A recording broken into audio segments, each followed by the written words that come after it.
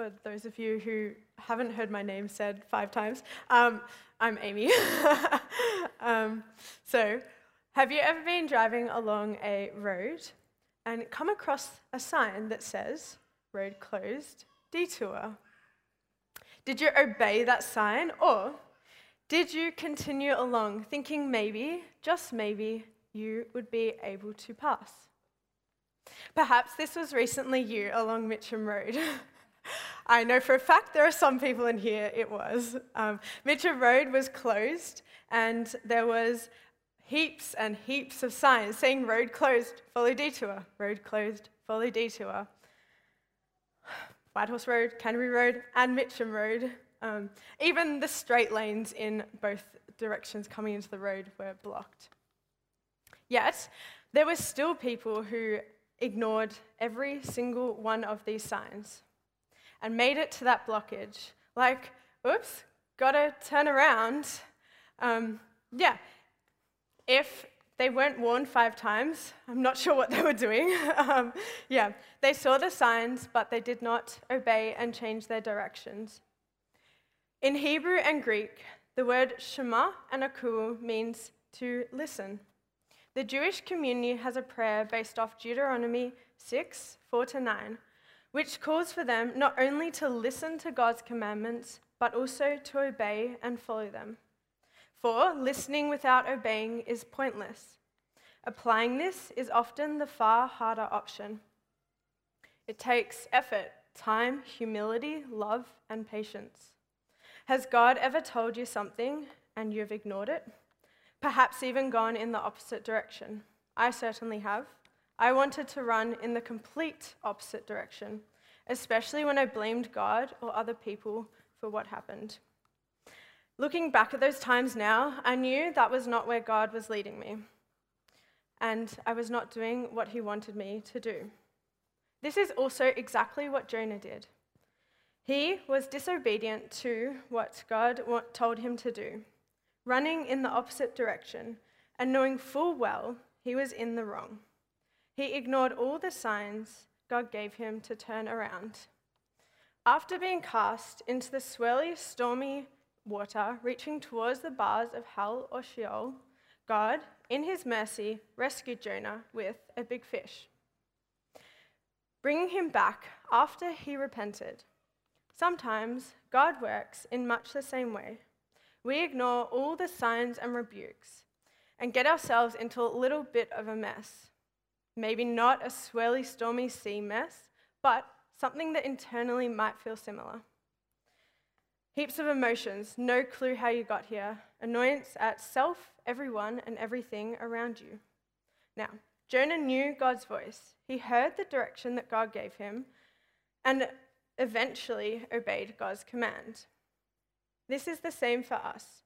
When you decide to follow Christ and truly know him for the person who laid down his life for our sins and everything you've done wrong against him, and pursue a relationship with him, you know his voice. In John 27,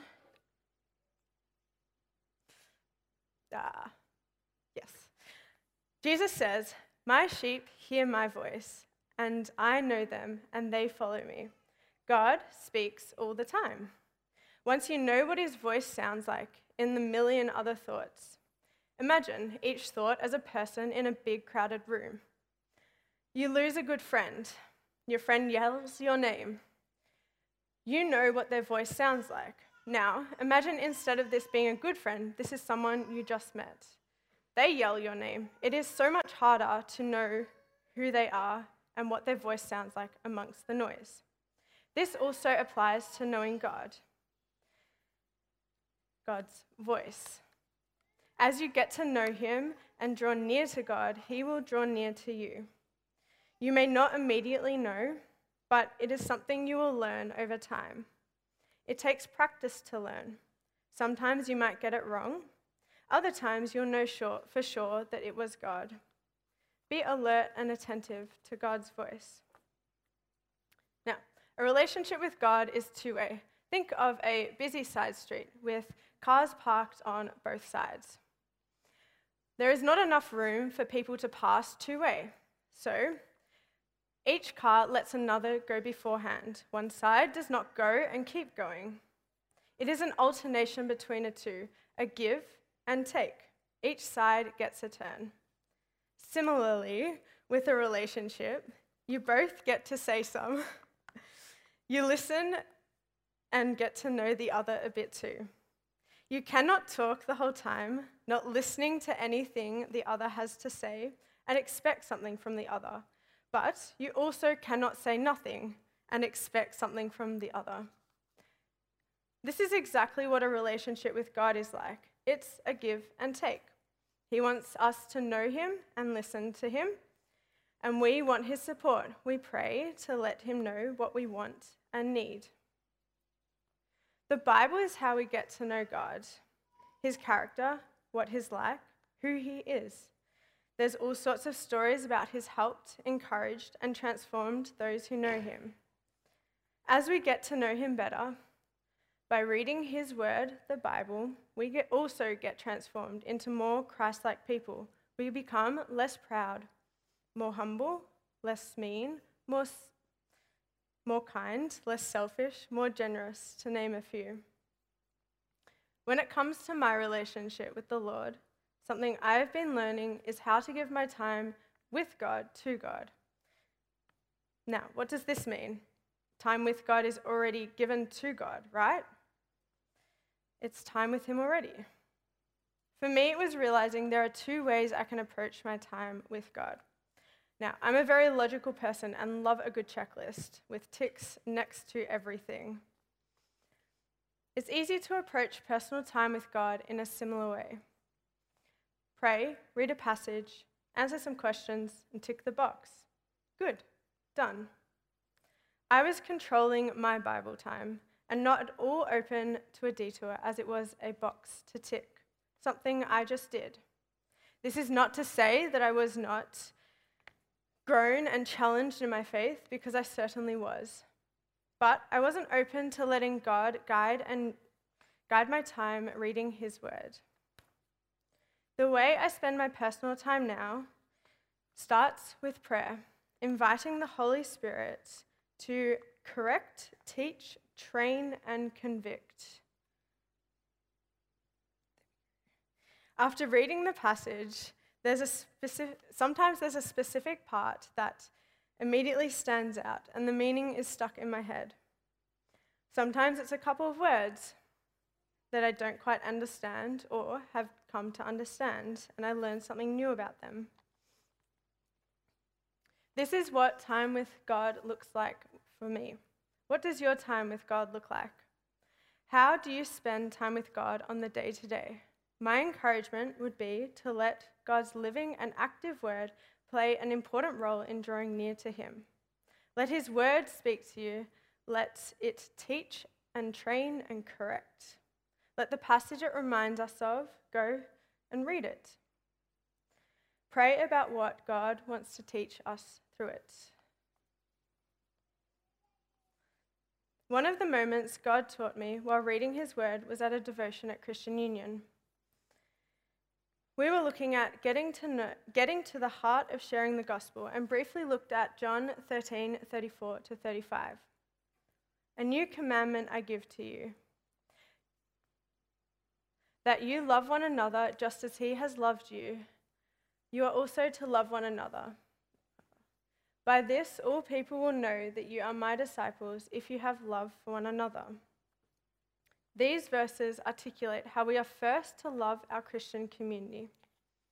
The Greek word for love, agape, used here is always used to describe God's unconditional and sacrificial love for us. So, we are commanded to unconditionally and sacrificially love our Christian community in the same way that Jesus unconditionally and sacrificially loved us, by laying down his life on the cross for our sins. In this moment, the difference between an inward and outward look at my Christian community stuck. How? I am called to unconditionally love and serve those who also know Christ. This led to me looking for ways to welcome, to serve, to help, or connect with others. Not measuring the greatness of my community by how others can serve me, and only doing or saying something because of what I got out of it. Now, think of your favorite sports person, actor, or artist. How amazing are they at their craft? The actor who puts on the perfect British accent or pulls at your heartstrings so well, or who shows emotion so well it pulls at your heartstrings. Or the footballer who gets a free down their goal end and the ball just flies through.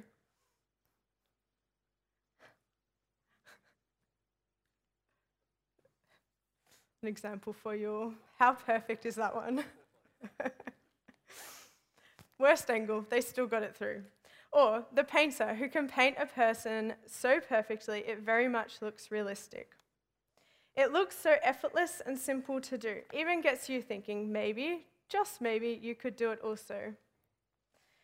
But this is especially the case when you see them stuff up. Maybe I could do it too, I could do it better, I could kick that ball through that goal. Go, have a go. It's really not that simple to do. Now, think of a master swordsman. How they can perfectly swing the blade so that it makes a perfect cut. A samurai will spend years in training to be able to wield a sword well. Their swordsmanship can be excellent, but if their cut has any curve, it means they've cut the bamboo with an imbalance to the left or right hands. A sword can only be as quick, as sharp, and as skilled as the one who holds it. The word of God is living and powerful, sharper than a double-edged sword. The word is not only as sharp as, but sharper than a double-edged sword. The word of God is far more powerful when God is the handler. In our lives, there's a constant struggle between the want and will to follow Christ and lay down our sinful flesh. The Holy Spirit, via the Word of God, is able to cut through joints and marrow, soul and spirit. He is able to untangle the intertwined desires of light and darkness, righteousness through Christ and sin, untangling our confusion so that we can discern what is of God and what is not in our lives. He is all-powerful, far more than flesh.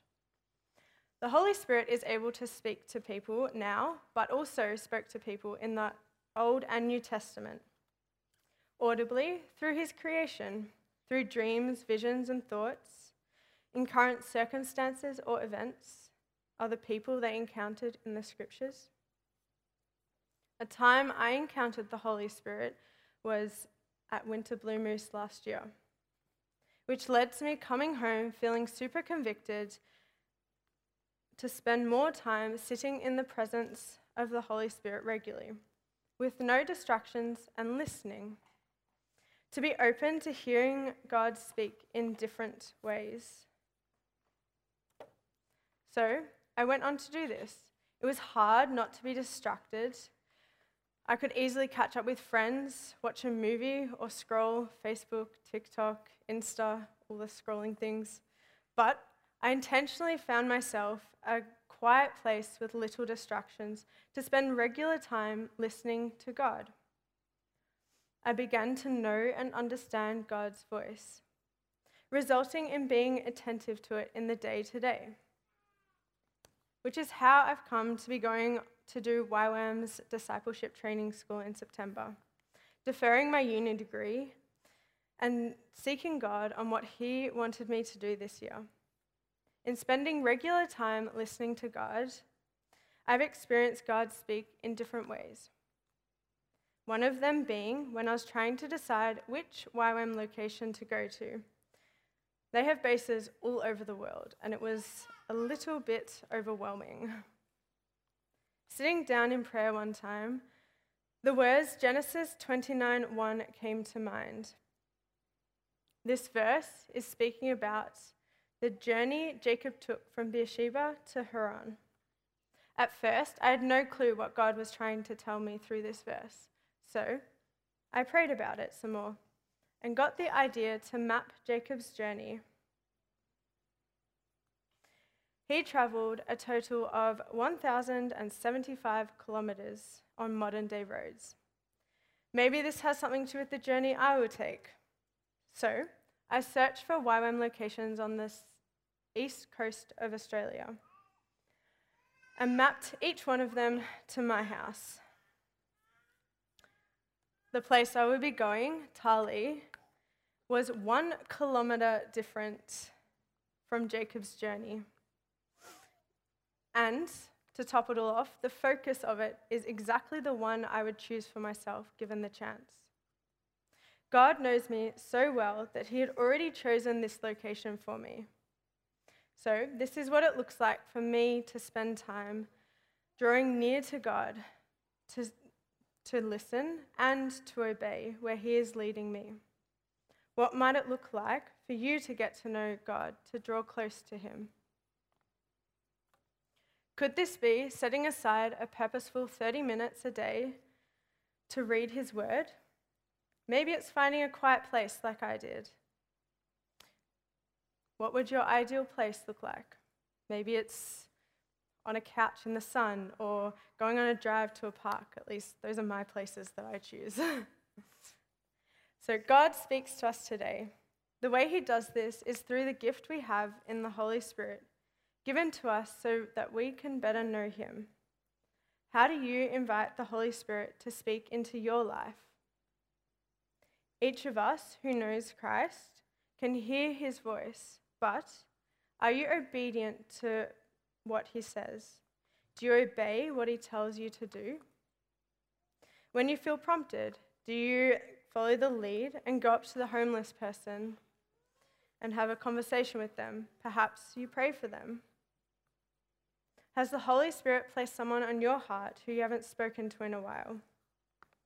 Maybe you should reach out to them. Is there something you could change or add into your day-to-day to get to know God better?